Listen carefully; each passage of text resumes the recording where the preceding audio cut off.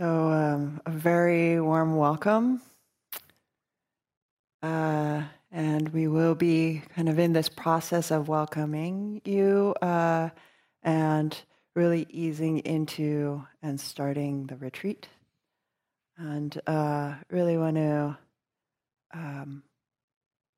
thank you for gathering here today. It's a kind of a significant date for many, and we all have varying relationships to today's date, and I'm going to just spend a few moments dropping into relating to ourselves. So often we're kind of attuned outwards, and so we're just going to spend a few moments just arriving and saying hi to ourselves. If it feels good to close the eyes, you can do that, or just a few moments. You can look softly at the ground if that feels better to you.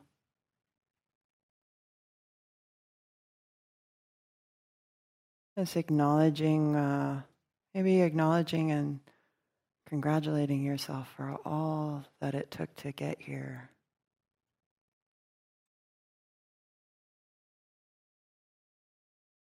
And to the best of our ability, putting it down.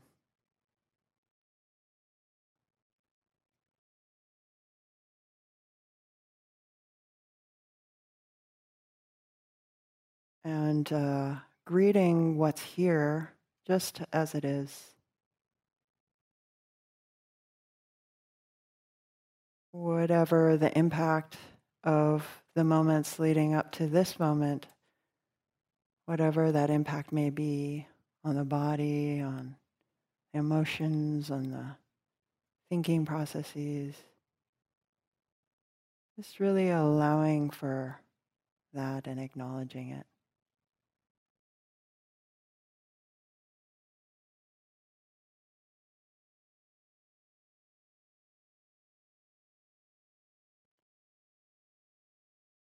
And then almost placing it down like a bundle or suitcases, any kind of sense of burden.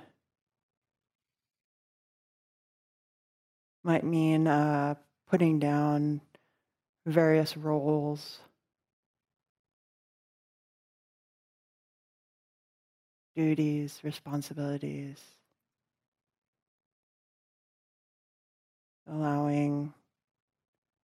setting those down for now.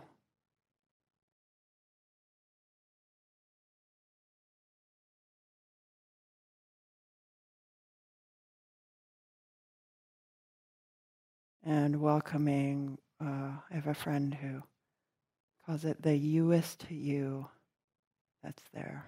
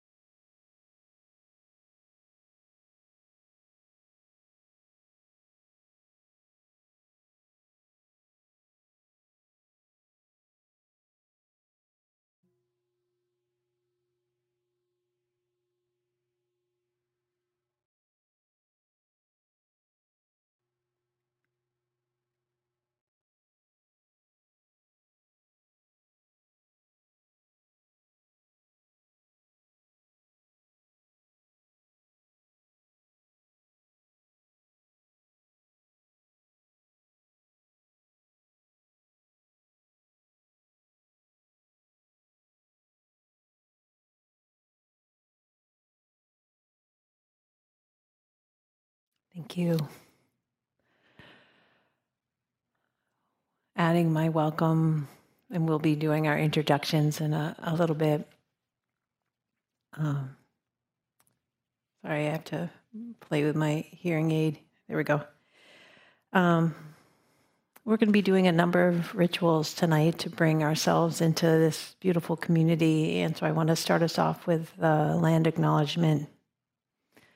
And I want to begin by sharing a quote from the coastal Miwok people that is such a beautiful testimony to their connection to this land that extends to time immemorial. So this is from the Coast Miwok tribe. Since time immemorial, as long as the sun has filled our days with the gift of light, and as long as the moon has guided our path at night, Coast Miwok people who hold the incontestable Aboriginal title have occupied, tended, stewarded, held sacred ceremonies, defended and governed according to the traditions of our ancestors, the unceded lands of present-day Marin County, California. This vision and this testimony to the beauty of this connection and this amazing place that we find ourselves in, this beautiful land, this of Marin County, that has been stewarded by the Coast Miwok people, and just really offering gratitude to the practices that have endured through time and space, and to acknowledge that the histories of the people of this area have been wrought with violence, have been ignored and overlooked. And so bringing to the forefront this beautiful connection. And then inviting us, as during our time here, to remember our connection to the land, to the beings of the land, the nature that we are nature and the nature is us. And to invite this honorable relationship.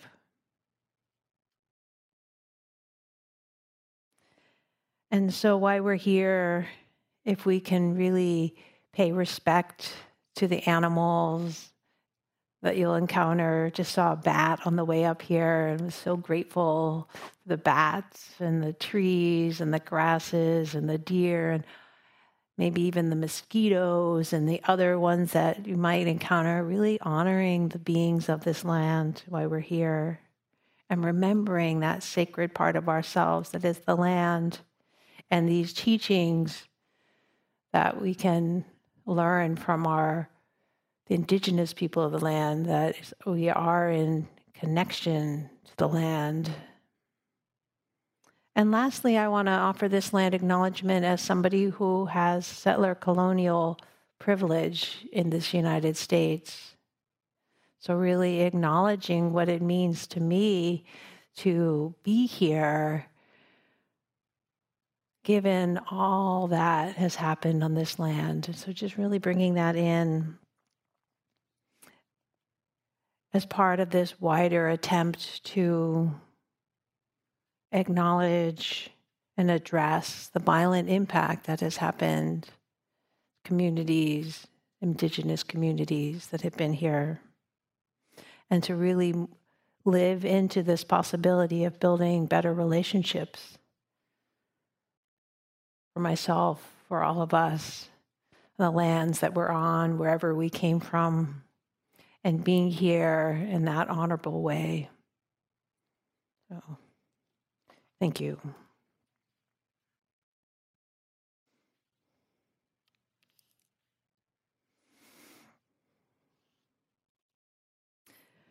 What I'm going to invite us into right now is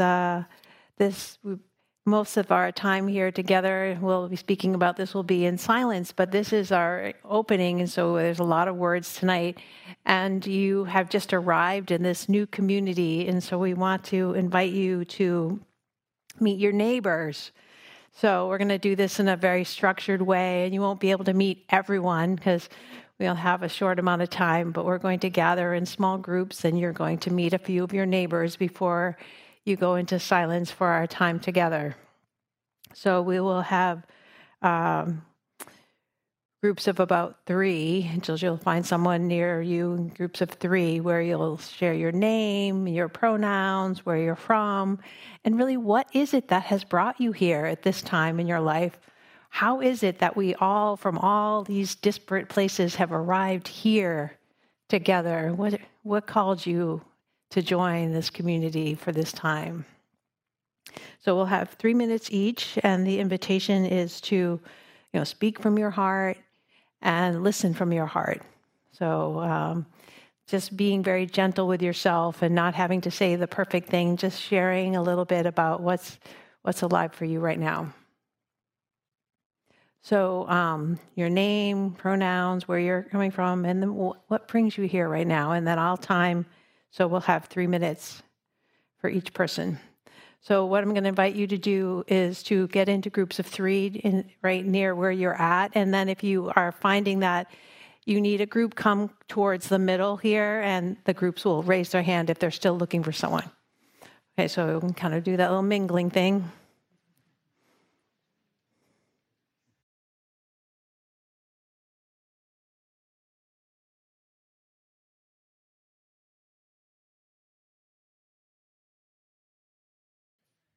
If you're still looking for a group, you could stand up and kind of look around, wave. If you need somebody in your group, you can raise your hand. So if anybody's looking for a group, there's a group of 2 over here. There's a group of 2 over there. If you can wave so people can see where you're going. So if you all want to join over here, that would be great. Can you raise your hand if you're still in a group of 2? Okay, so, all right, well, maybe we'll just have 2 groups of 2. Sorry, you got up. Thanks. All right, so let's have the person who is closest to me begin, if that's okay. And if you don't want to begin, you can just pass it around kind of clockwise. So just figure that out, just if that's helpful. And we'll ring the bell. I'll tell you 30 seconds, and then we'll ring the bell. So please begin.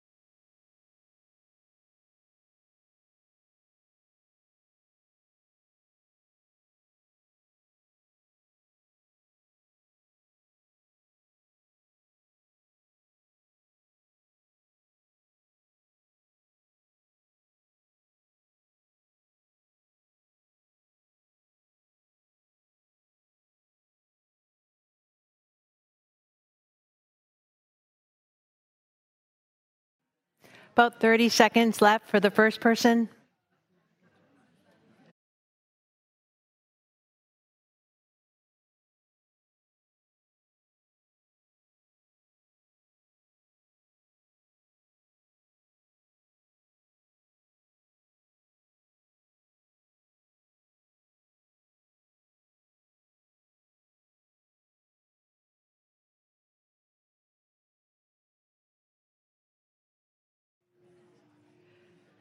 First person finishing up your share. And then continuing on with the second person.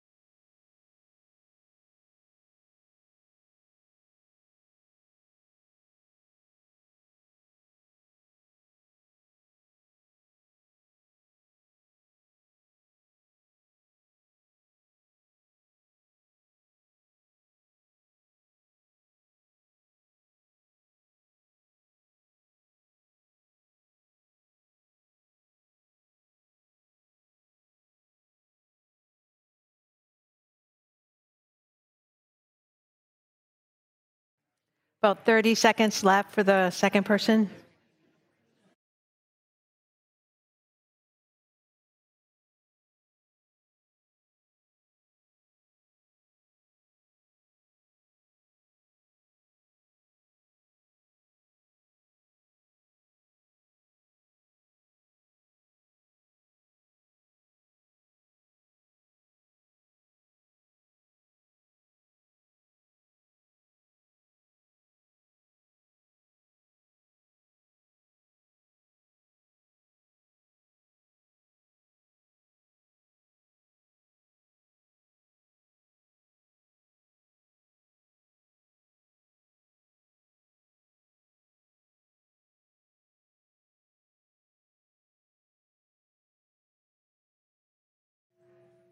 Inviting the second person to finish up and moving on to the third person.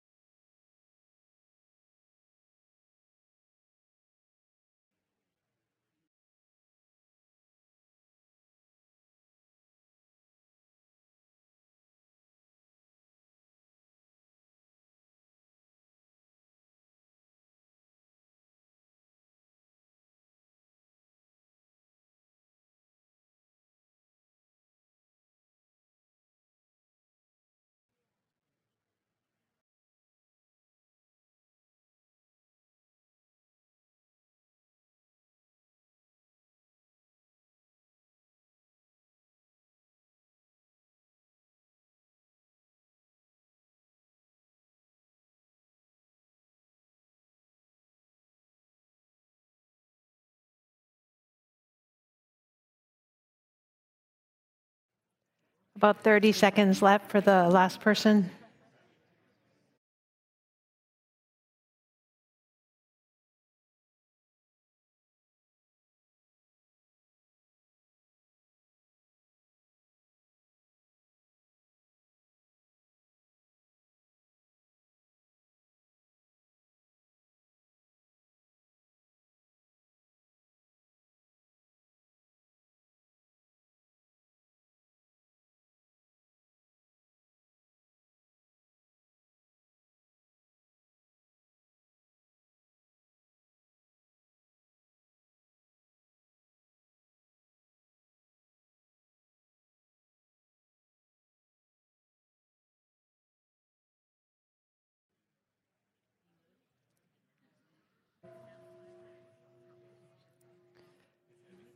Last person finishing up what you're sharing.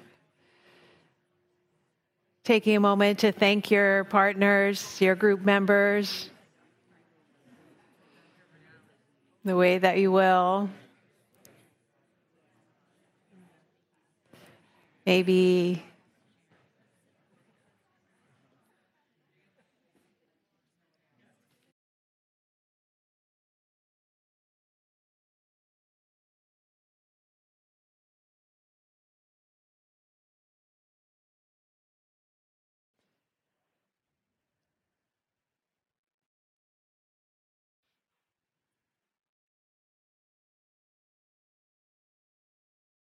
thank you all. As you know, as a self-professed introvert, that's always like one of the hardest parts of the retreat for me. I'm like, oh my gosh, I thought we were going into silence. Now I have to say something.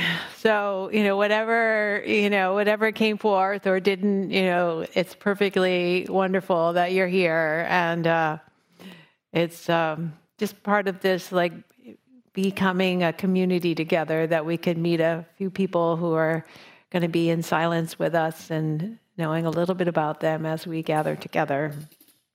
So thank you. We're going to do short introductions now, so I'll start off. My name is J.D. Doyle. I use they, them pronouns. I live in Oakland, California, unceded Ohlone territory. I grew up on the North Shore, Massachusetts, and I practice mostly here in California, but I teach, especially now with Zoom, I teach all over the country and occasionally in Canada. And I'm really grateful to be on this teaching team with all these wonderful people. So I look forward to getting to know you during our time together. Oh, a couple other things. Did I say my pronouns? Okay, I said my pronouns. Great.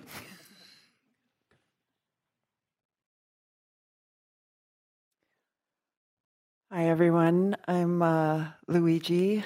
That is my given name.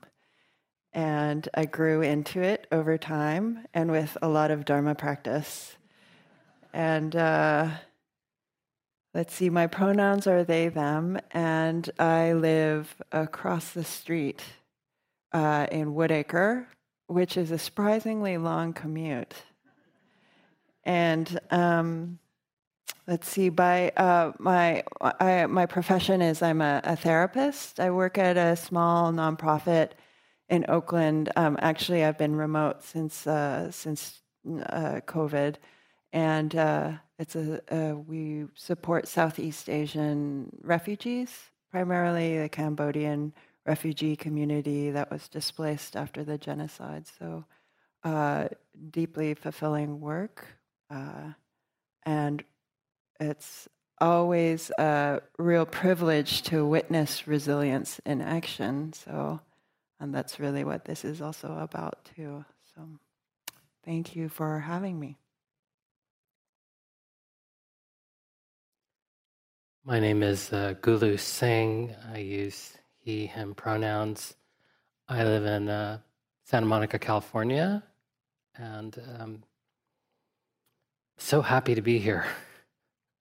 I've spent many, many months, maybe over a year, on that side of the room, and it's been such a profound gift for me to have that opportunity, and it's a profound gift to be able to be a beacon or a guide or a steward in some way for all of y'all. I haven't decided which is the side hustle. It's either this is the side hustle or the practice of law is a side hustle. Trying to make law more of a side gig. Again, very happy to be here.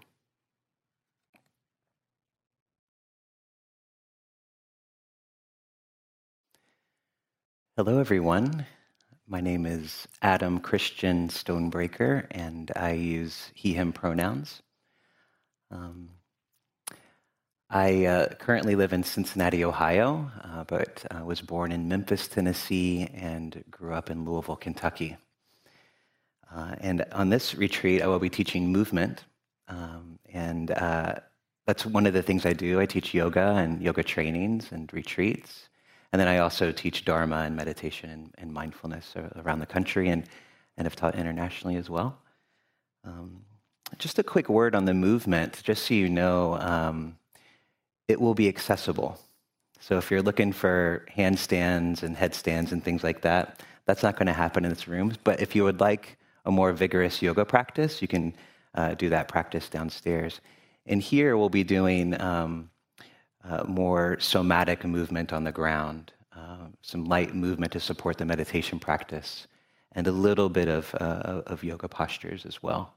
So if yoga scares you for any reason, just know that this is going to be a very accessible version of movement for you.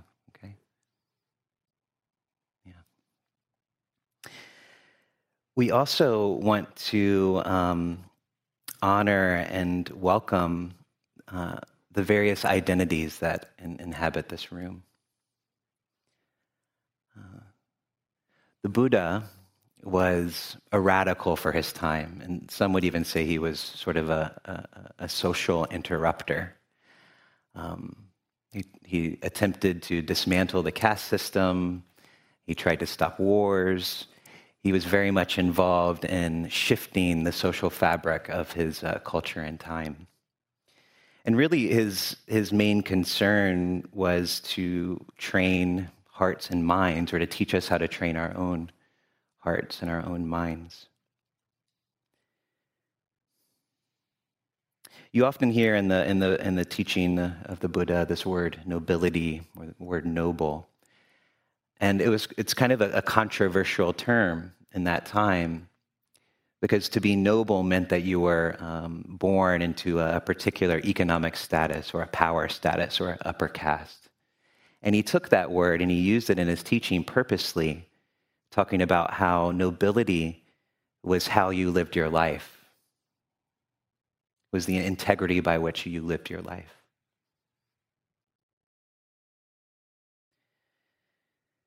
So we want to welcome all bodies, all expressions, all identities.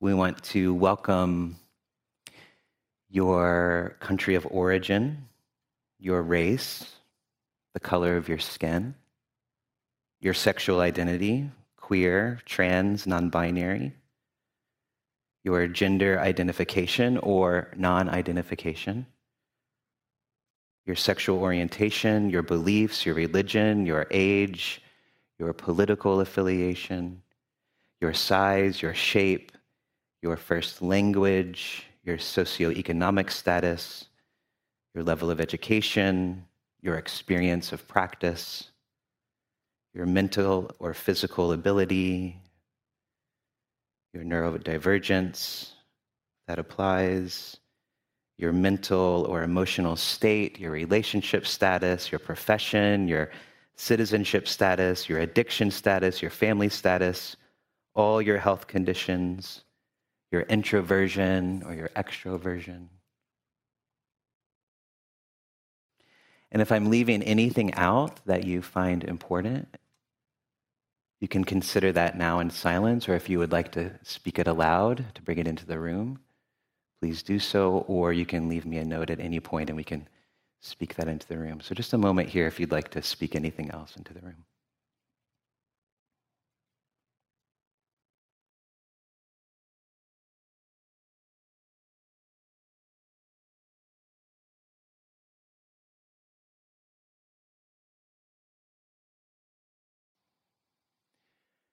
And I also think it's important to honor all parts of ourselves.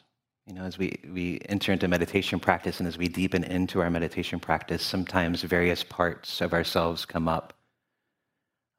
Maybe sometimes things that we don't want to look at, or things that we discover. And we want to welcome all of those things, because in order to accept and offer kindness and offer metta and offer mindfulness, things need to be seen. And so we create this open, welcoming space here. Yeah. Thank you.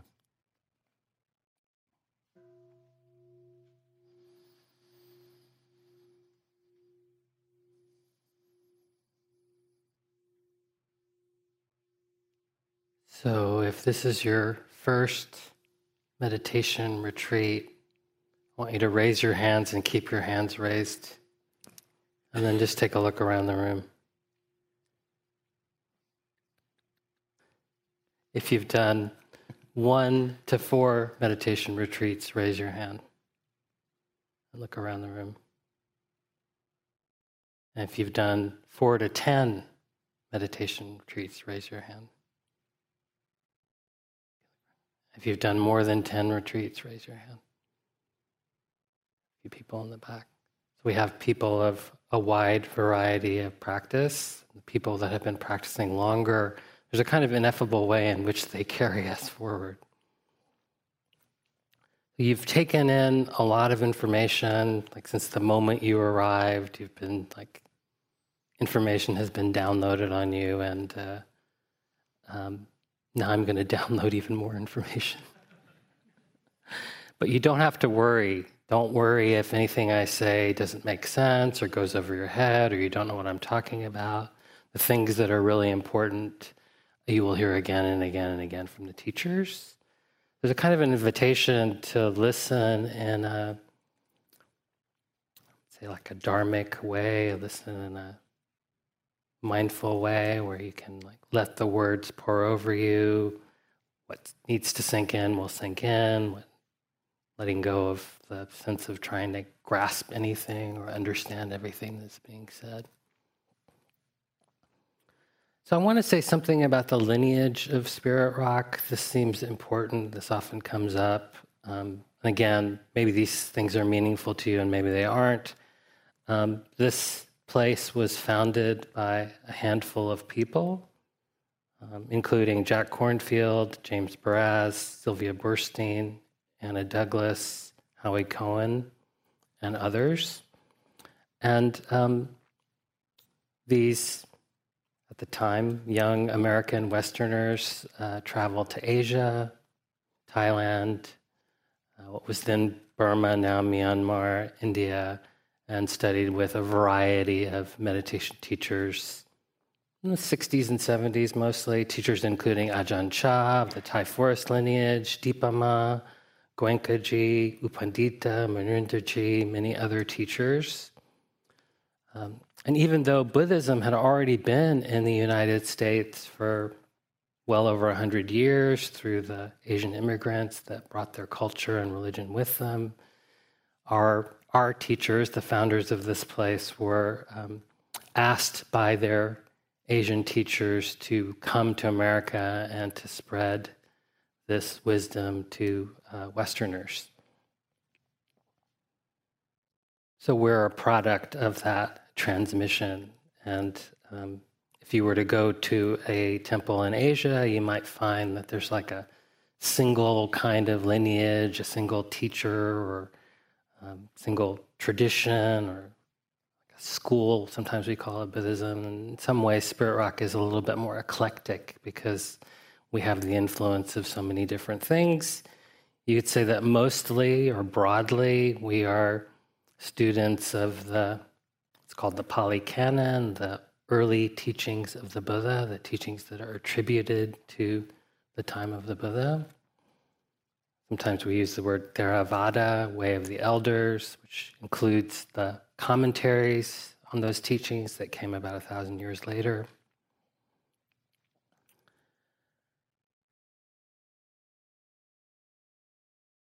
Yeah, much more I could say about that, but I'll leave that there for now.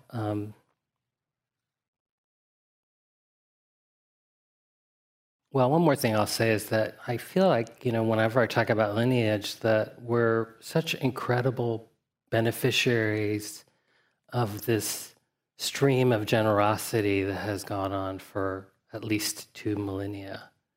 These teachings largely have been passed down person to person, people passing them down out of their desire to share the wisdom, usually not for profit, usually monastics who were relying on the community for support and in turn, supporting the community, and we come to you in much that same spirit.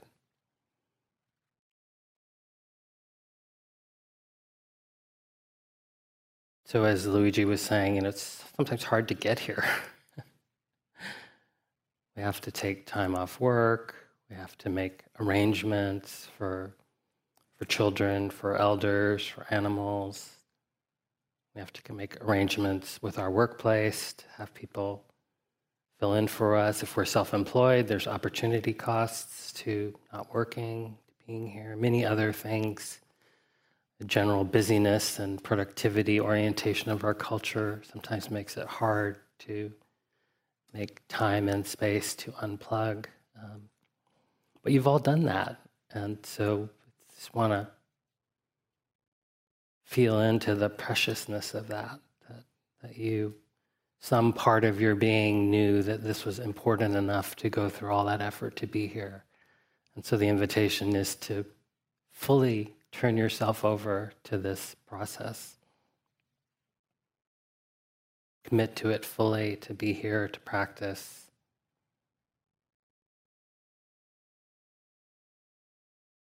So our primary practice in this space is mindfulness meditation. We also could probably say heartfulness meditation or full-heartedness meditation. So much of the human experience is in this terrain of the heart.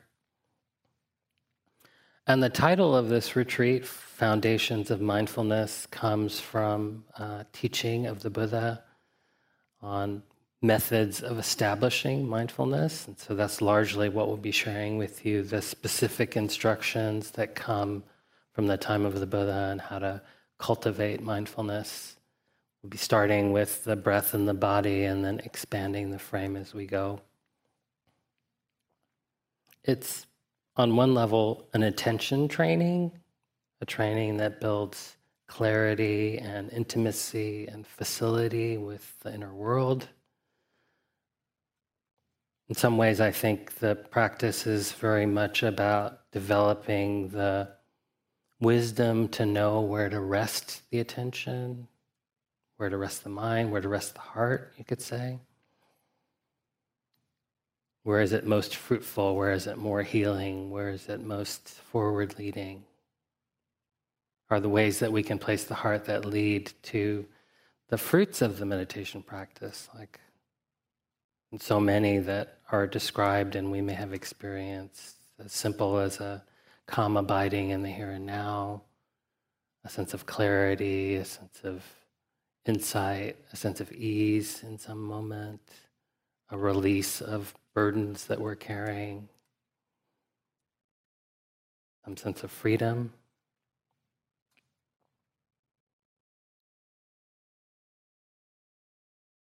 So knowing where to rest the heart and then developing the capacity to actually direct our attention. So we can learn to notice when the mind is spinning and the mind is caught up in thought and to come back to this moment. Or resting the heart where it's most helpful in that moment.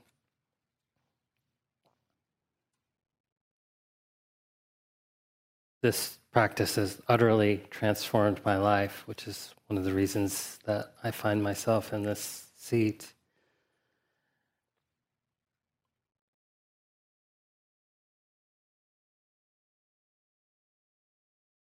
The practice of meditation is different in some ways from many of the things we pursue in life, where we might have a kind of strategy and make effort to achieve that, execute that strategy. And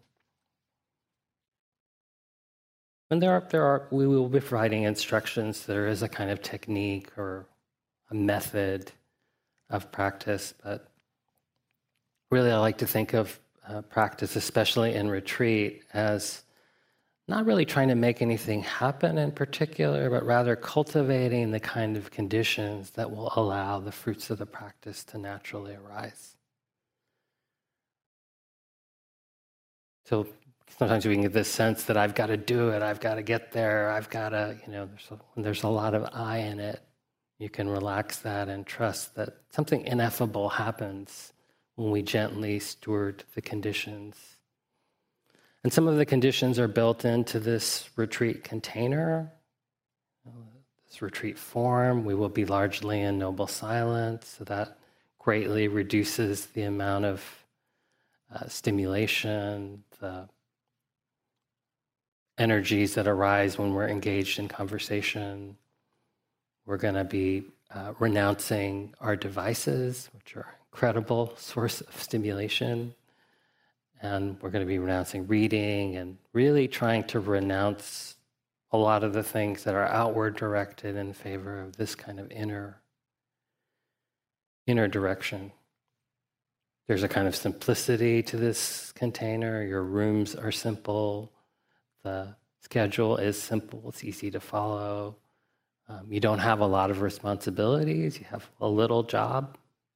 And that creates a lot of space to just tune into your experience. There's support that's helpful in terms of creating these conditions. You'll have support from the schedule. And I know some people look at the schedule and they go, oh no, it's a lot of sitting, it's a lot of walking. The invitation is to relax into that schedule as a kind of tried and true method of stewarding the conditions that will lead to fruits of the practice arriving. You'll get support from the teachers. We'll be providing a lot of instruction in this retreat, and you'll have an opportunity to meet with one of us in small groups. And then there's the support we get from the community, and there's something mysterious and ineffable about meditating in a group. If you've meditated in a group before, often there's a field that gets created that holds us. And then there's a kind of accountability also that holds us, and a responsibility that we have to each other to protect and steward and care for these conditions. So the way in which we arrive to the sits on time and stay for the whole duration of the sit, the way we more or less try to be still and quiet without being rigid or oppressive. Sometimes it's just our presence together that's supportive. Another condition that's really helpful for the practice is the continuity of practice. Many of us, when we come to meditation, we might meditate 15, 20, 30 minutes a day. These days with apps, I hear people say they meditate 5 minutes a day. And now you will have the opportunity to meditate 16, 17 hours in the day. Like, the invitation is really to use all the available time to cultivate presence, awareness. The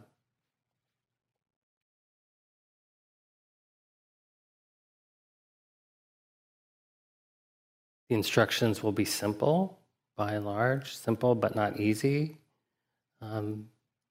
So they're attitudes that really support the cultivation of these conditions for freedom and awakening. And interestingly, the attitudes that support awakening are also attitudes that we can cultivate in practice. So it's this kind of beautiful, virtuous circle. The first one I want to talk about is faith, or you might say trust or confidence.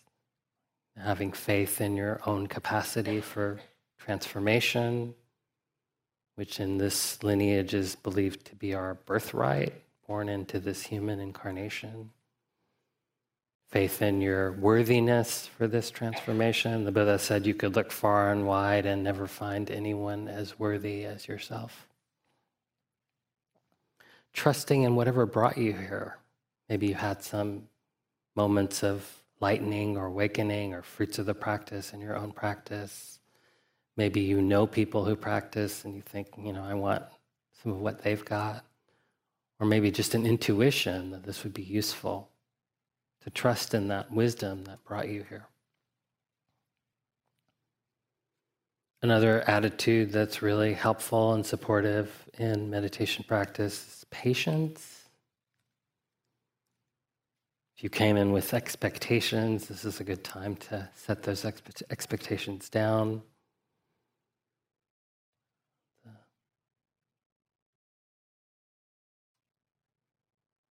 The seed sprouts in its own time.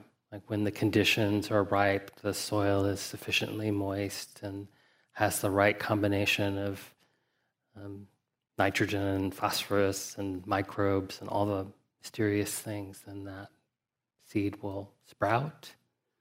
And then if the conditions are continued to be stewarded with the right amount of water and the right light and the right temperature, that plant will grow. We can't control how fast the plant grows. We can't control when the fruit appears on the plant. We can just steward these conditions. And sometimes it takes time. We bring our minds with us. We bring whatever came before with us in some way. And many of us live a life where we're going 80 miles an hour, managing a lot of things, a lot of responsibilities, constant movement, constant stimulation. And then, we bring you here and it's 80 to 0.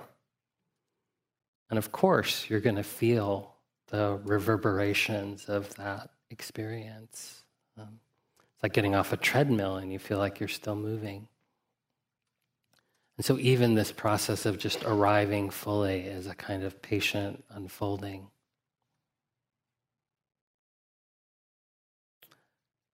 Kindness is probably the most helpful attitude in meditation practice. Can't overstate the benefit of cultivating an attitude of inner and outer kindness. Culturally, I think in this culture we can be very hard on ourselves. And now's a chance to notice that and rewrite the script a little bit. It's a hallmark of peacefulness, actually, to be, I think about kindness, I think about non-contention, non-resistant, non-reactive. So many of the things we seek out of meditation practice can be found in the attitude of kindness.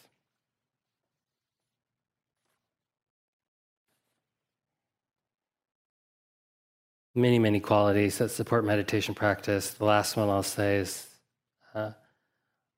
non-striving, or you could say gentle persistence. This is sort of like maybe related to patience, just allowing the practice to work through you. Notice when there's a sense of struggle and seeing if you can soften.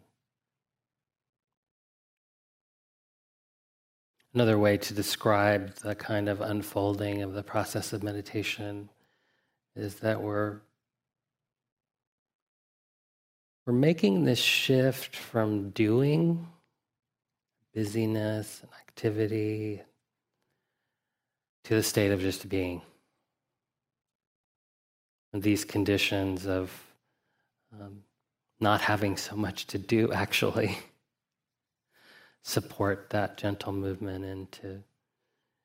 And doing shows up in the way that, we do things in our life or we want to get places, but also just the activity of the mind. The mind's always doing something. We're going to invite that activity to gradually settle down these days together. So there can be a sense of resting. I think rest is a lost art in this culture. And meditation practice can be restful. I remember I'd been practicing quite a lot of years when a teacher shared actually an instruction from the Buddha that was something like breathing in, relaxing the body, breathing out, relaxing the body. And I was so appreciative that this was actually a helpful, forward-leading instruction, that we're invited to relax, to rest, to settle. So the movement from doing to being, there's also a movement from thinking to feeling. You can think about yesterday's breath or tomorrow's breath, but you can really only feel the breath in this moment. So we'll be inviting you into a more immediacy of experience, and one of the ways that we move from the head to the heart to the body is by invoking the senses, really being present and attuned and aware of all the sensory perception that's this moment's experience. It's not a model or a concept or an idea. It's actually what's happening in this moment.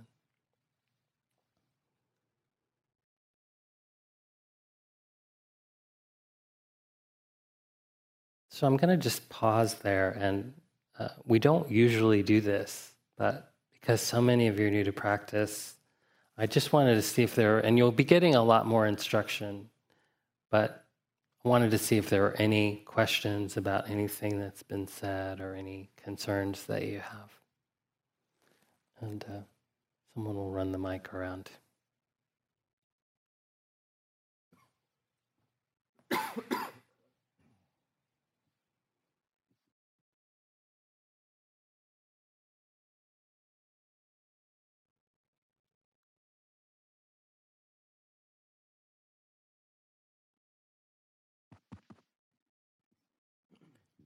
It would be really helpful if you said your name also.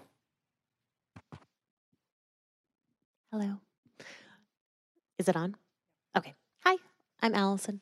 I had a question about taking notes. Not extensively writing, but just to help remember things, to jog the memory, as part of the introspective practice. Yeah, thank you for that question. That's a really good question. I think, note-taking is fine when there's a teaching that's being given. Some of the time we'll be guiding you in meditations. That's not a good time to take notes. But when one of us is giving a talk, maybe we're sharing a teaching from the Buddha. If you want to take a few notes, that's totally fine. Notice if that becomes the focus of your attention, and then maybe relax that impulse so you can be fully present for what's being shared.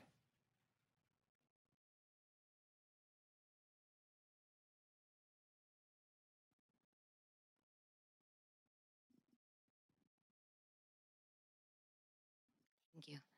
Hi, I'm Neha. A question for you. A few of us I've noticed are coming from pretty high energy environments into this, and I am a first timer coming into this as well from a pretty chaotic, high energy, go, go, go environment. As we kind of turn inward and so forth, and there is less movement, less stimulation, any tips on how to keep energy at a certain level on the spectrum and not from dropping too low so we can continue to be present, right? That's just something I want to make sure I'm trying to make the most out of this and it doesn't drop too low. Yeah, thank you. That's a really good question. My experience is that the energy will vary. It's different for different people. Some people come in and they just got a ton of energy. Some people come in and just like the tiredness of life shows up. Even in a single sit, you could have moments of like restlessness and moments of feeling sleepy. And I have a kind of profound faith in the intelligence of this system to regulate itself.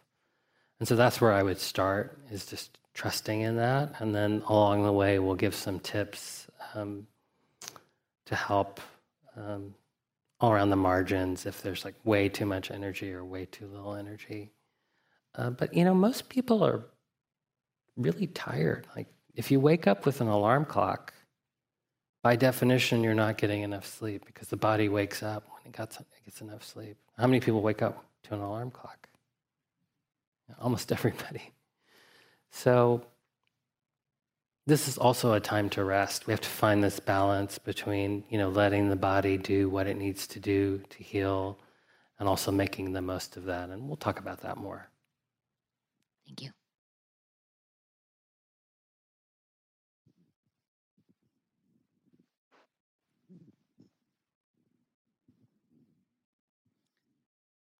Hello, my name is Beth. I have a question about the etiquette of the noble silence. This is something that is new to me, and I'm not sure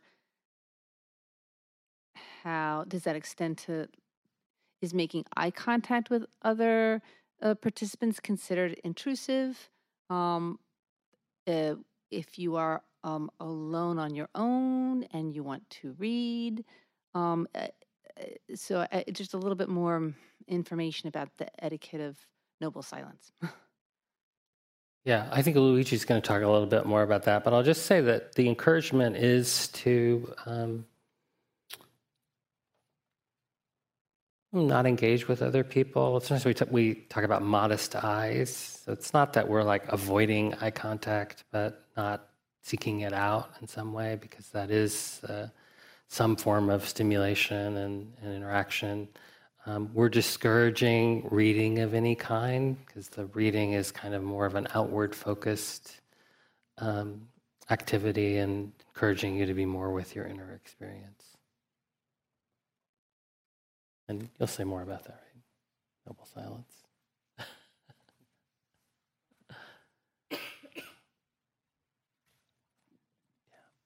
Maybe this will be the last one. Hello, my name is Liam, and just more of a practical question. Do you have any advice for how to sit? It's a really good question. Maybe we should give some advice about how to sit. We'll talk about that as a team, and we'll get back to you. Okay, thank you. For now, I just say try to find a way to be as comfortable as possible. One of my teachers says that the next Buddha will be sitting in a chair, so we're going to have to change all these statues. So don't feel like this is the preferred way to sit. I will probably be sitting in a chair at some point. It's really just try to be as comfortable as possible. Thank you, everyone. Yeah. Let's just take 5 minutes to do a little bit of movement. Okay, so we're going to take a few minutes just to break up the energy and move a little bit. So if you're able, you can stand up. And if you'd rather kind of move around the room or walk around, you can do whatever you want. You don't have to do what I do. But yeah, there's lots of space up here. No need to fear the teachers. You can fill in the space. Yeah, and so we can just start just by really simple, just reach up. And just reach up really high. Stretch and ground down through the feet and just reach. And if you'd like to, you can interlace the fingers and press the palms up. And really ground into your left foot and come over to the right.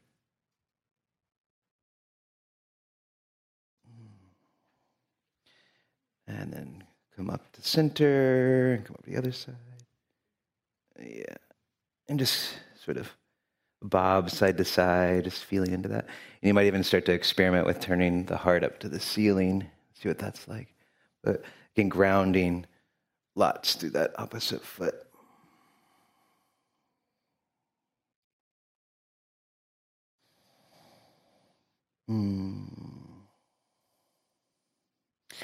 And then come back to center and reach up. Yeah, and then if you'd like to, you can come up to your forefoot, heels high. This is where it's going to get a little fun. Yeah. And then 3, 2, 1, we'll drop. And just start to shake a little bit. Yeah. Cool. Just shake. Like to stamp the heels to really feel the energy coming up, and it helps with the bone density. Shake the shoulders, the head. Yeah. We don't want to be stiff meditators. Yeah. A little shake. Something about traveling stagnates the energy, so we start to move. You just move the wrists, the elbows, the joints, the shoulders, the head. It's a qigong thing I like to do. And then I like to tap the head. Keep shaking. So where coordination gets a little funny. You probably started to get a little stiff once you started to do something different, but see if you can keep the shaking going. Yeah, the temples.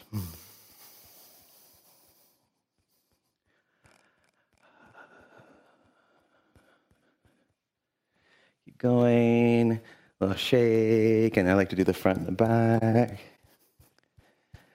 Ooh. Another thing I like to do is breathe in deep. And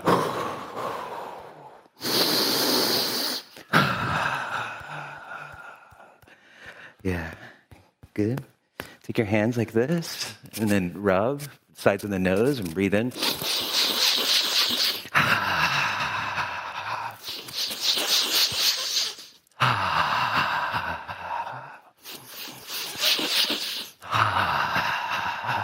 Good. Make a little points with your fingers. Tap the jaw. Sorry, microphone.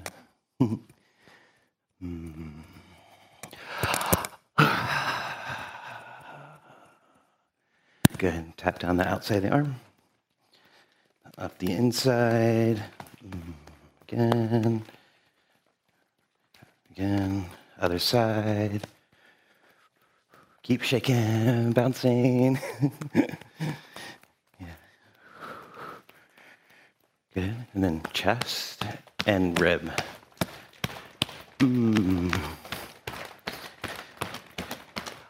Other side. Whew. You got it. Yeah. And kidneys, rub. Rub those kidneys. Good. Hit your butt.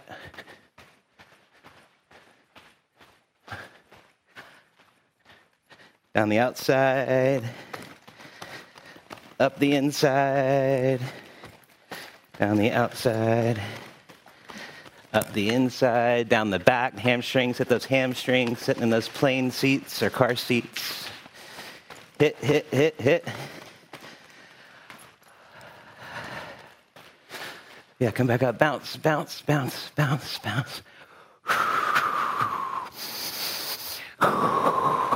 Then stop. And feel.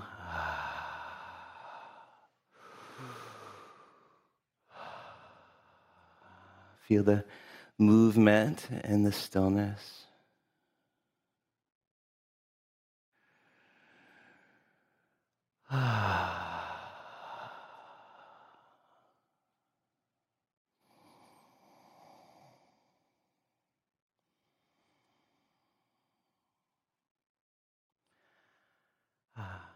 Nice. Thank you. This is a nice way to get energy moving. It's a nice thing to do in the morning. Not too early, because you don't want to disturb the people below you. And not too late, for the same reason. So, yeah. You may sit now.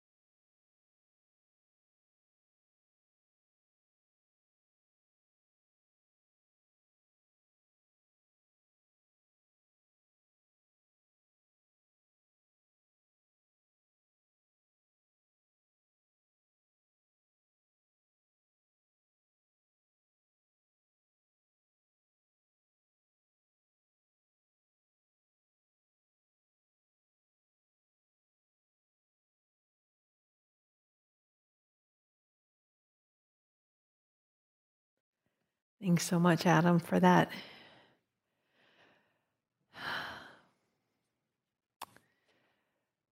We are entering into this, what I think of as a sacred container. As Gullu was mentioning, this practice has been practiced for 2,600 years, and here we are to offer ourselves to this practice, and so we'll be engaging in two different practices. I'll be sharing with you this practice of what's called taking refuge, creating this sanctuary of non-harming, creating this community together, this ritual of taking refuges. So how we can honor our community. And then Louije will be sharing about the precepts, and we'll be chanting them. There were some chant sheets that were out there, and so we'll explain them first, and we'll do the refuges, and then we'll chant the refuges, and then we'll explain the precepts, and then we'll chant the precepts. And for me, this practice of the refuges, there's 3 refuges of the Buddha, the Dharma, and the Sangha, is this radical reorientation. Oftentimes in the dominant society, there's this orientation towards like, what can I get out of this? What's in it for me? Kind of just this. And here there's this orientation towards these 3 refuges. And so I'm going to say a little bit about each of them. And the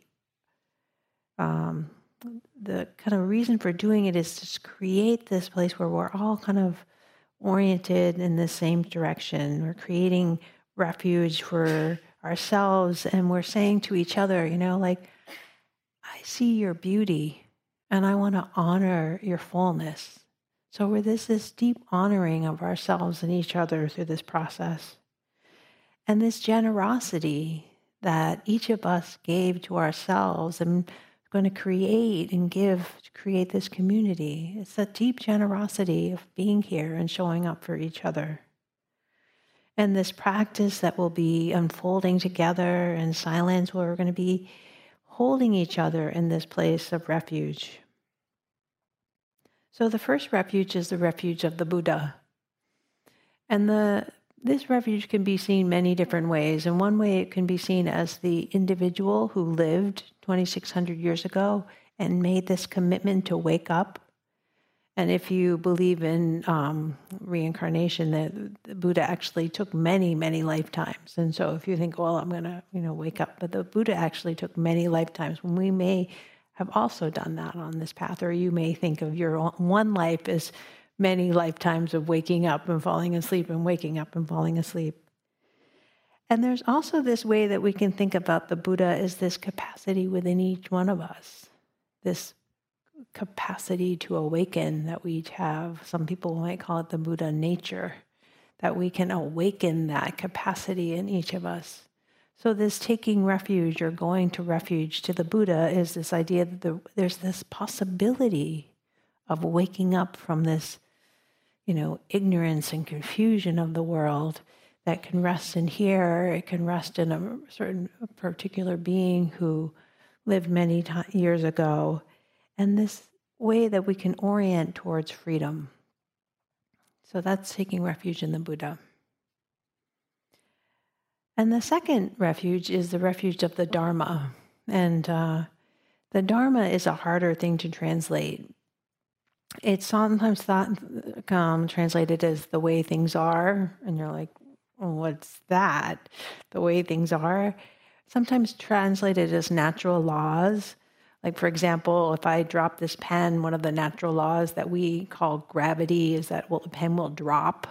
So the way things are is kind of just explaining that this is the process of the world. It's not a giving into some of the systems and structures that may not be supportive, but just to be like, wow, I said I wanted chocolate, but I got, Starburst or something. Just like we try to orient our lives the way we like it most of the time, like as if we can control the world. But, as much as I can't control gravity, there's a lot of things that I can't actually control. So this understanding of the Dharma as the natural laws is this meeting of the world and the way the world presents itself.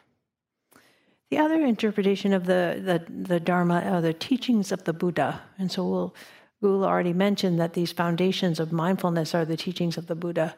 And so we'll be expounding on those and teaching from this lineage of 2,600 years that's been passed down. So the Dharma will be the sharing of some of these wisdom teachings. And so as we connect with this sense of the Dharma, most of our understanding of the oftentimes has been come through a very intellectual learning. And for me, it was really like I learned up here and the rest of me just kind of came along for the ride. And so you have heard from Gullu and all of us had said something about the body. And so we'll be talking a lot about the body and the wisdom and the intuitive understanding of the body. So the Dharma can kind of this intelligence, this way that we can rest in this inner knowing. And we'll probably be talking a lot about how a lot of this can really, there's a lot of habit practice of thinking and planning and organizing. So it's definitely going to be there for the ride, and it's not going to go offline and not show up again. So it'll be there. But as much as we can kind of begin this experience of connecting to the wisdom of the body. So that's the second refuge of going to refuge to the Dharma. And the third refuge is the refuge of Sangha. So Sangha might not be a word that you're familiar with, Sangha, and that has also many ways of looking at it. So one is community, a community of practitioners. And so that would include all of us here. So we are now a Sangha because we've all come together to practice. It also includes this Sangha through time and space and geography of everybody who's practiced.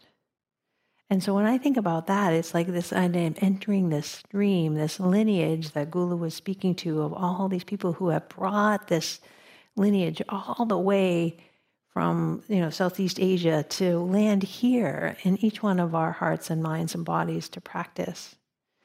And so this community is a support and energetically, in so many ways as we practice together, it has been so transformative for me personally to be in a community of people who have this alignment towards waking up, towards freedom, towards understanding, and practicing in this way.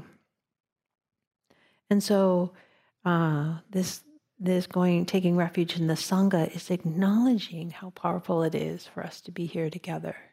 We are here individually and all that brought us here, but then we're also here as a collective, as a community. So these are the three refuges.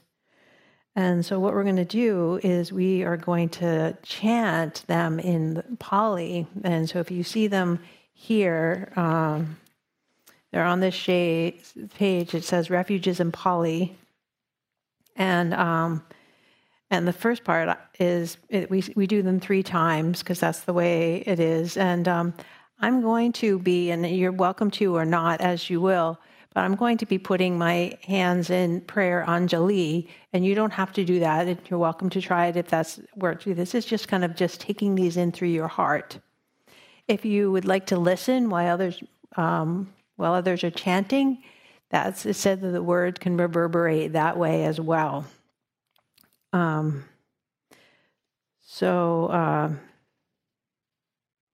going to,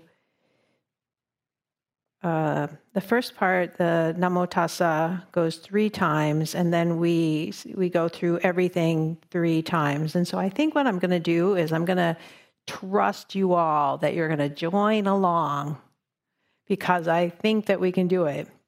Now, I was telling my beloved team members here that I was not blessed with a beautiful singing voice. And so one of the great things about chanting is that you don't have to have a beautiful singing voice. And I also really want to honor my dad in this because he did not have a beautiful singing voice. And so he loved to go to church because in church, no one would tell him to be quiet when there was time to chant or sing. And so this is a heart practice, and so it doesn't matter what the sound is that comes out because the reverberation really is in your heart. So we're going to do this together, and there is some of you may have a particular way that you like to do it, and please, the expression that comes from your heart is the most beautiful expression. So, Gullu, if you could ring the bell to start us off, then that would be great. Namo tassa bhagavato arahato samma sambuddhassa. Again, Namo tassa bhagavato arahato samma sambuddhassa.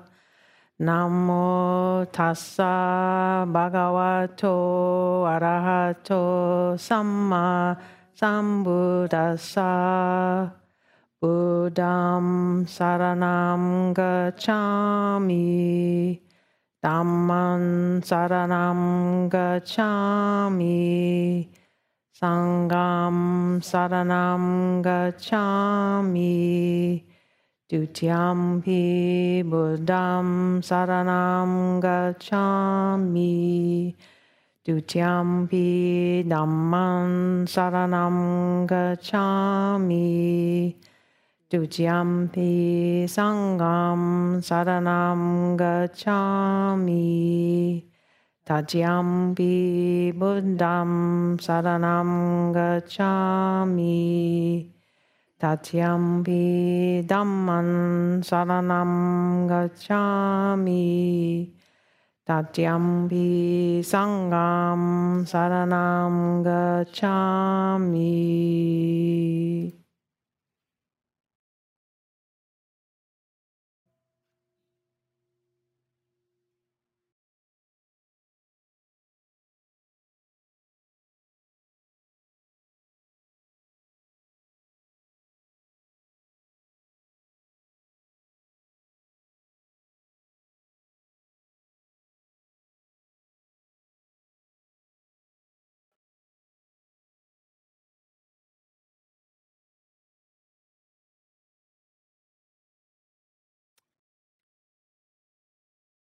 So I'm really curious about this, but I'm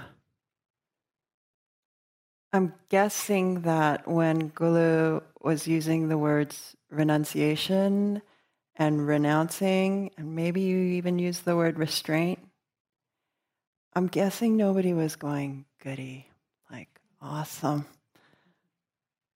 wonderful. Maybe, but most of us, it's not very sexy, right?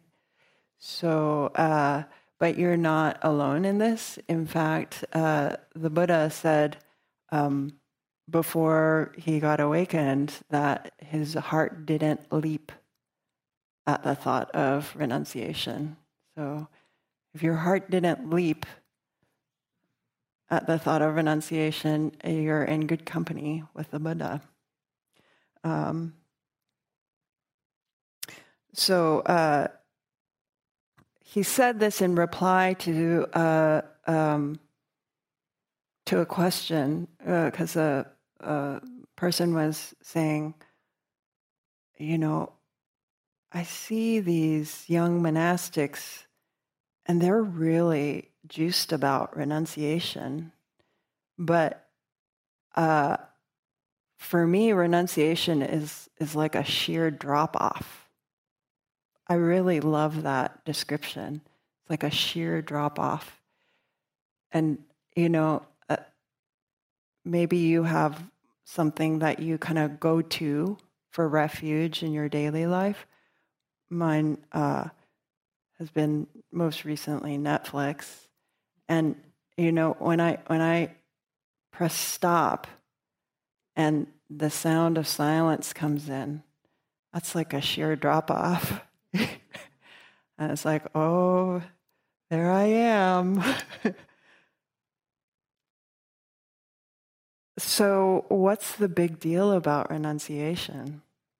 Why have we created this environment that is devoted to this practice of putting down? When we're kind of habitually reaching to fill in those gaps, those moments where, that creeping feeling comes in, I'm going to go reach for the Netflix. I'm going to, whatever, with the phone, scroll. I'm going to scroll, and then that feeling's starting to subside. Okay, I can come back now. When we do that, and we're human, it's natural to find discomfort uncomfortable. But we are kind of sidestepping an opportunity to actually check out a little bit closer what's happening. And that doesn't seem like a big deal, but when we are checking out and kind of sidestepping that opportunity, what we're not allowing for is our natural wisdom to arise through the observation of what's going on. And, we're not usually trained in kindergarten how to be with stuff, how to be with that creeping feeling. And so we're going to be learning that together over the next few days. And it's a practice, and it's not a failure to not be able to be with those feelings. It is a practice. In order for the practice to start taking some roots, for those seeds to actually take hold, we do need to create some, like Gullu was talking about, some conditions. And some of those conditions involve allowing some of that habit energy to kind of settle down. And so we have these training precepts to kind of guide us to restrain from following through on kind of these unwholesome urges that actually have the effect of really unsettling us, or creating a lot of agitation or upset or an inability to be with ourselves. They kind of pop us out. So these are training precepts, and I want to emphasize that because they're not shoulds. They're not, if I were a good enough practitioner, I would be able to do this. It's not a rule. It's not a commandment. They are kind of lines in the sand that you are drawing yourself, for yourself, to when you get close to a certain kind of unskillful behavior, that you can it kind of turns on the light and say, it's time to pay attention. What happens when I don't follow through on that urge? What's leading up to the urge? And it's like a mindfulness bell. So I'll just kind of go over them in brief. And these are really rich practices, and simple but deep and profound. And I've found over time, when I first showed up in the hall, I was just, yeah, these are rules. But over time, my heart does leap at them. My heart does leap with joy when these are practiced, or even when I do kind of go over the edge and break the training precept. When there's an observation that's been turned on because I've taken the precept, that is actually a pretty interesting and joyful experience, being able to observe that.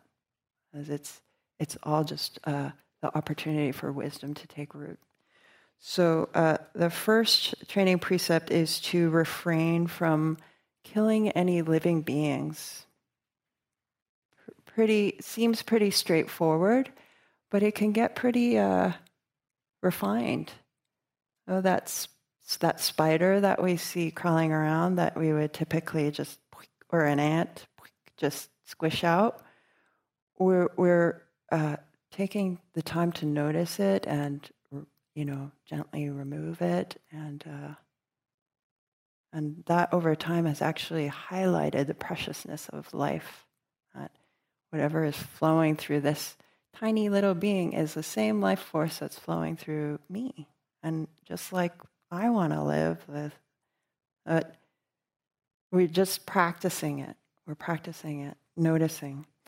A second one is to refrain from taking things that aren't freely given. So I remember I grew up in the 80s, and we never locked our doors. We never locked the car when we went to the grocery store. And it actually, I remember when we started locking the door, and are there folks in here who kind of went through that process? And it's like, when we started locking up, that's when things got scary. It wasn't like anything actually even scary happened, but just the act of locking up suddenly started creating some contraction and fear. So what we're doing is we're making this kind of taking a vow to not take anything that's just lying around. And so if you forget your sweater down at that dining hall, it will happen, and your water bottles. You'll know that it's there when you go back. And it's a gift. It's a gift to just know and not stress that it won't be there. Because it's always a violation if something that you've selected for yourself is no longer there. And likewise, we're respecting others by not taking, we're respecting ourselves by not taking somebody else's belongings. The third is to refrain from sexual misconduct. And are we doing a brahmacharya?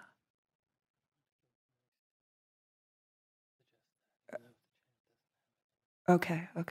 So this is actually a slightly different. There's a couple of ways this precept can be taken. Here on retreat, we're actually proposing the precept to refrain from any sexual activity. And so we know this is a powerful urge, or it can be. And what is it to actually not follow through on it and actually observe it?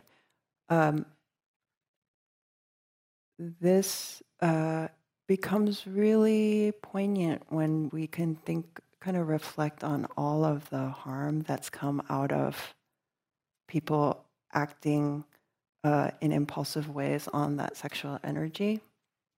So we're practicing restraint of all forms of sexual activity.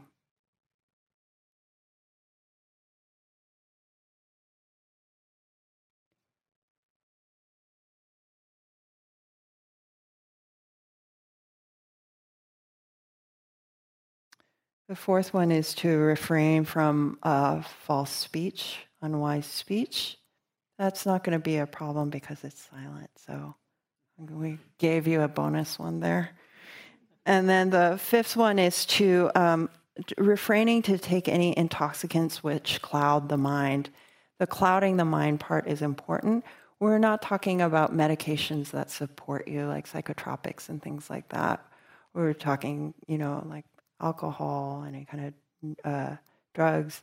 And this isn't like a moralistic thing, like, don't do drugs. It's to support us keeping the other precepts.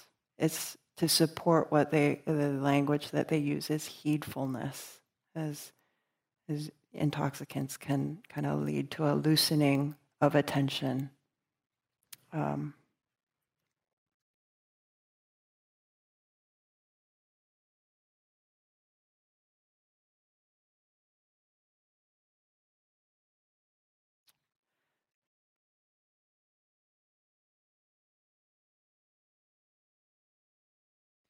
So what I'm going to have us do is I'm going to give you a moment to actually read the English translation, and then I'll do call and response for the Pali, and then we'll read the English translation together.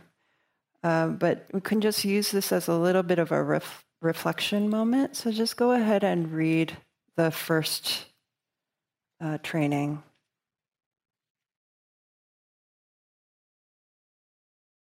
And see, it might not be available, but see if you can access the willingness or the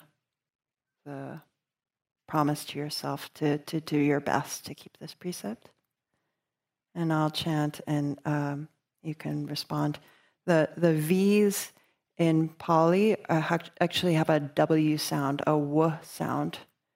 So my friend and I, we joke, we call CVS, the local drugstore, CVS. So it's kind of got that W sound. So.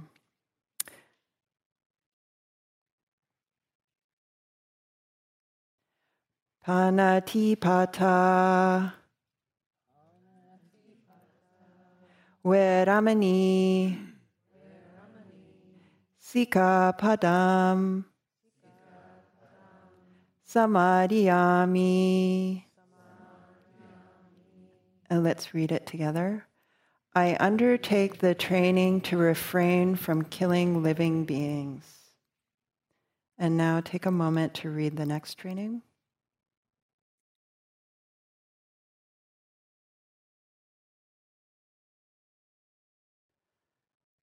Adinadana Veramani Sikapadang Samadhiyami.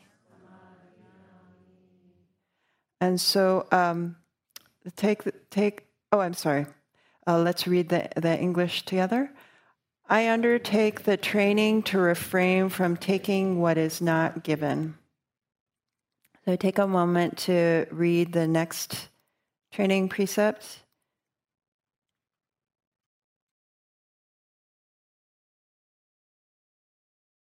And actually, the word that we'll use is not the one printed. So just respond, do the response based on what I'm chanting to you. Brahmacharya. And then continuing at Veramani Sikapadang Samadhiyami. Read the next training. I'm sorry. I undertake the training to refrain from sexual misconduct. Thank you for keeping me on my toes. So go ahead and read the next training silently.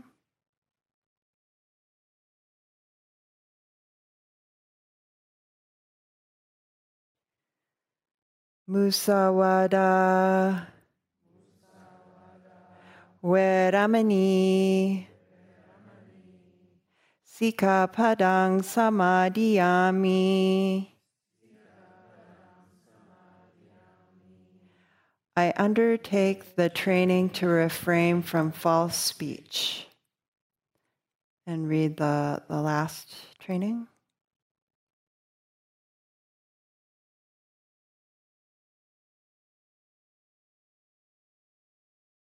Sura Meraya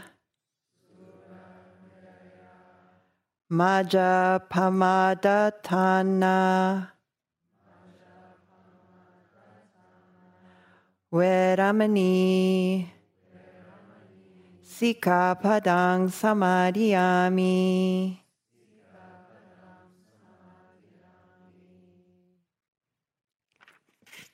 I undertake the training to refrain from intoxicants which tend to cloud the mind.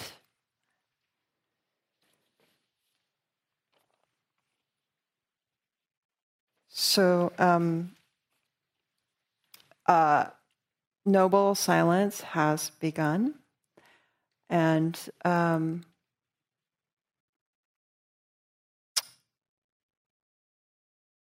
I think Gullu, you spoke to some of it, and I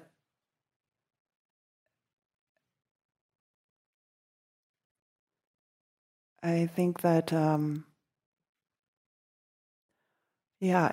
it's one of the really beautiful ways that we create this container together, and it does become a container. You can check that out as we go along. You don't have to take my word for it. And as Gullu mentioned, we are renouncing our devices in the morning. So I'm always kind of waiting for people to make a bolt for the door at that point. It's like, okay, I can renounce. But I just want to reassure you, you've already renounced so much in coming here. So we'll invite you to bring your devices. If you're relying on your phone for the time, they do have watches in the office that you can kind of borrow for the time that you're here. And I really want to support or encourage people to use the renunciation ceremony as a support. Because, you know, if you've ever tried to quit something like smoking, you know, part of what's helpful is you don't go and hang out with a bunch of smokers, right? So if you just kind of remove yourself from that activity or that behavior, and it's a support so that you can start feeling yourself away from that thing. Joseph Goldstein says, you might not, your heart might not leap up at renunciation, but when you think about that thing that you are kind of addicted to, whatever it might be, as like alcohol, drugs, smoking, or food, sex, money, recognition, power, wealth, whatever it might be, and just kind of think of, reflect on the mass of agitation that comes around always trying to procure it, and just imagine being free of that.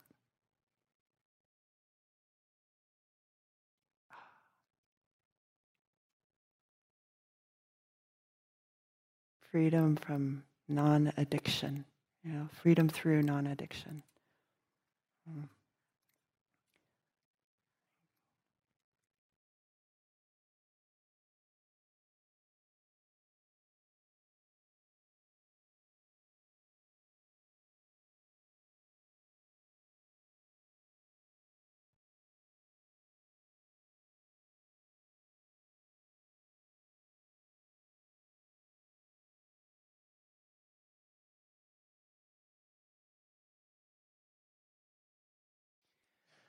Okay, before we close out, we'd like to do just a final sit here. I just want to say one of the most important meditation instructions I ever got was in the beginning, and it was simple. It was just relax. Just relax. Not necessarily to take it easy, but just to relax.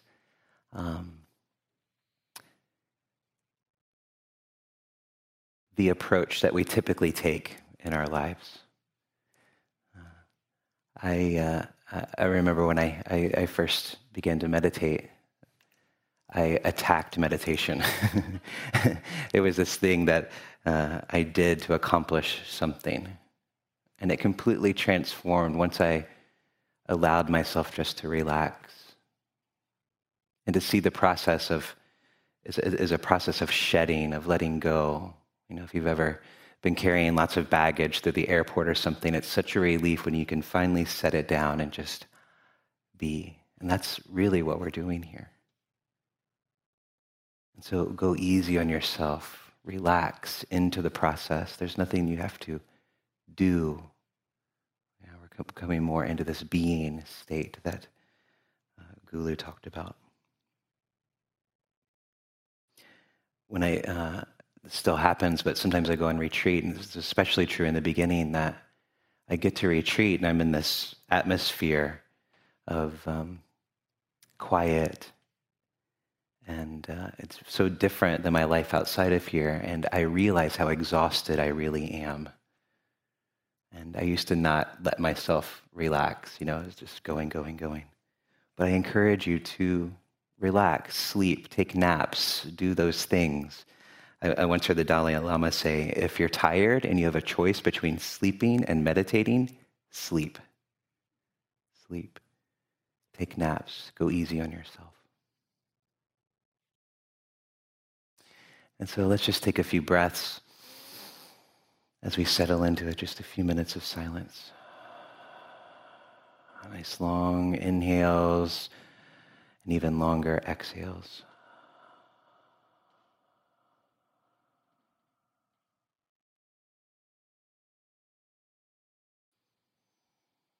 Allowing the awareness to just cascade through the body, grounding into this body.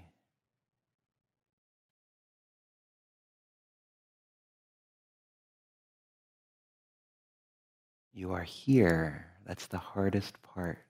You're here. You got here.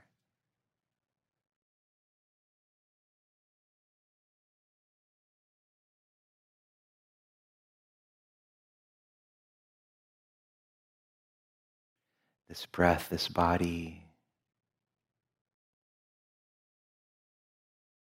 this place, this support. Just rest into, relax into that.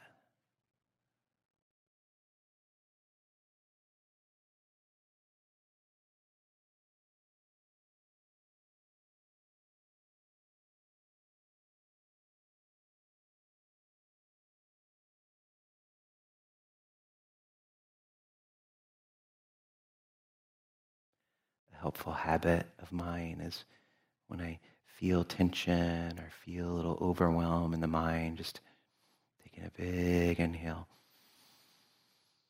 and a long exhale.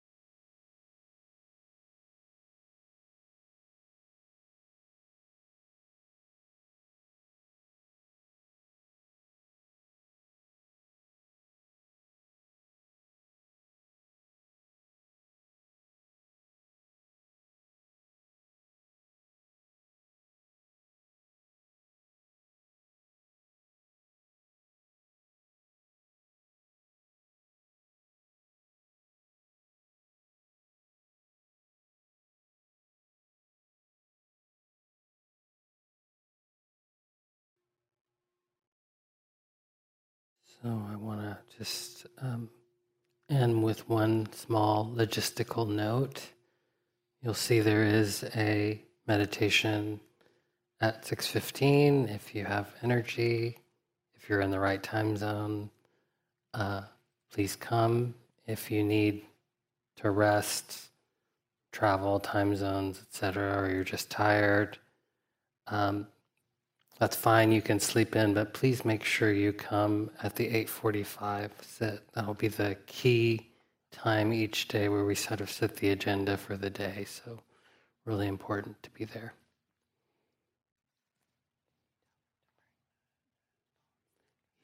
Yeah, and that's the time you can bring your phones or other devices that you want to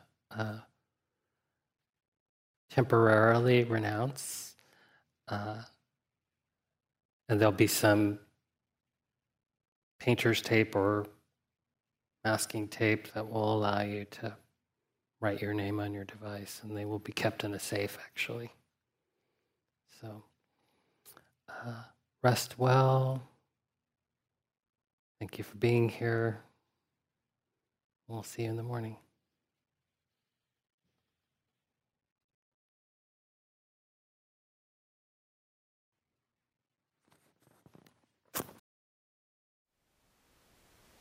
Thank you for listening. To learn how you can support the teachers and Dharma Seed, please visit dharmaseed.org/donate.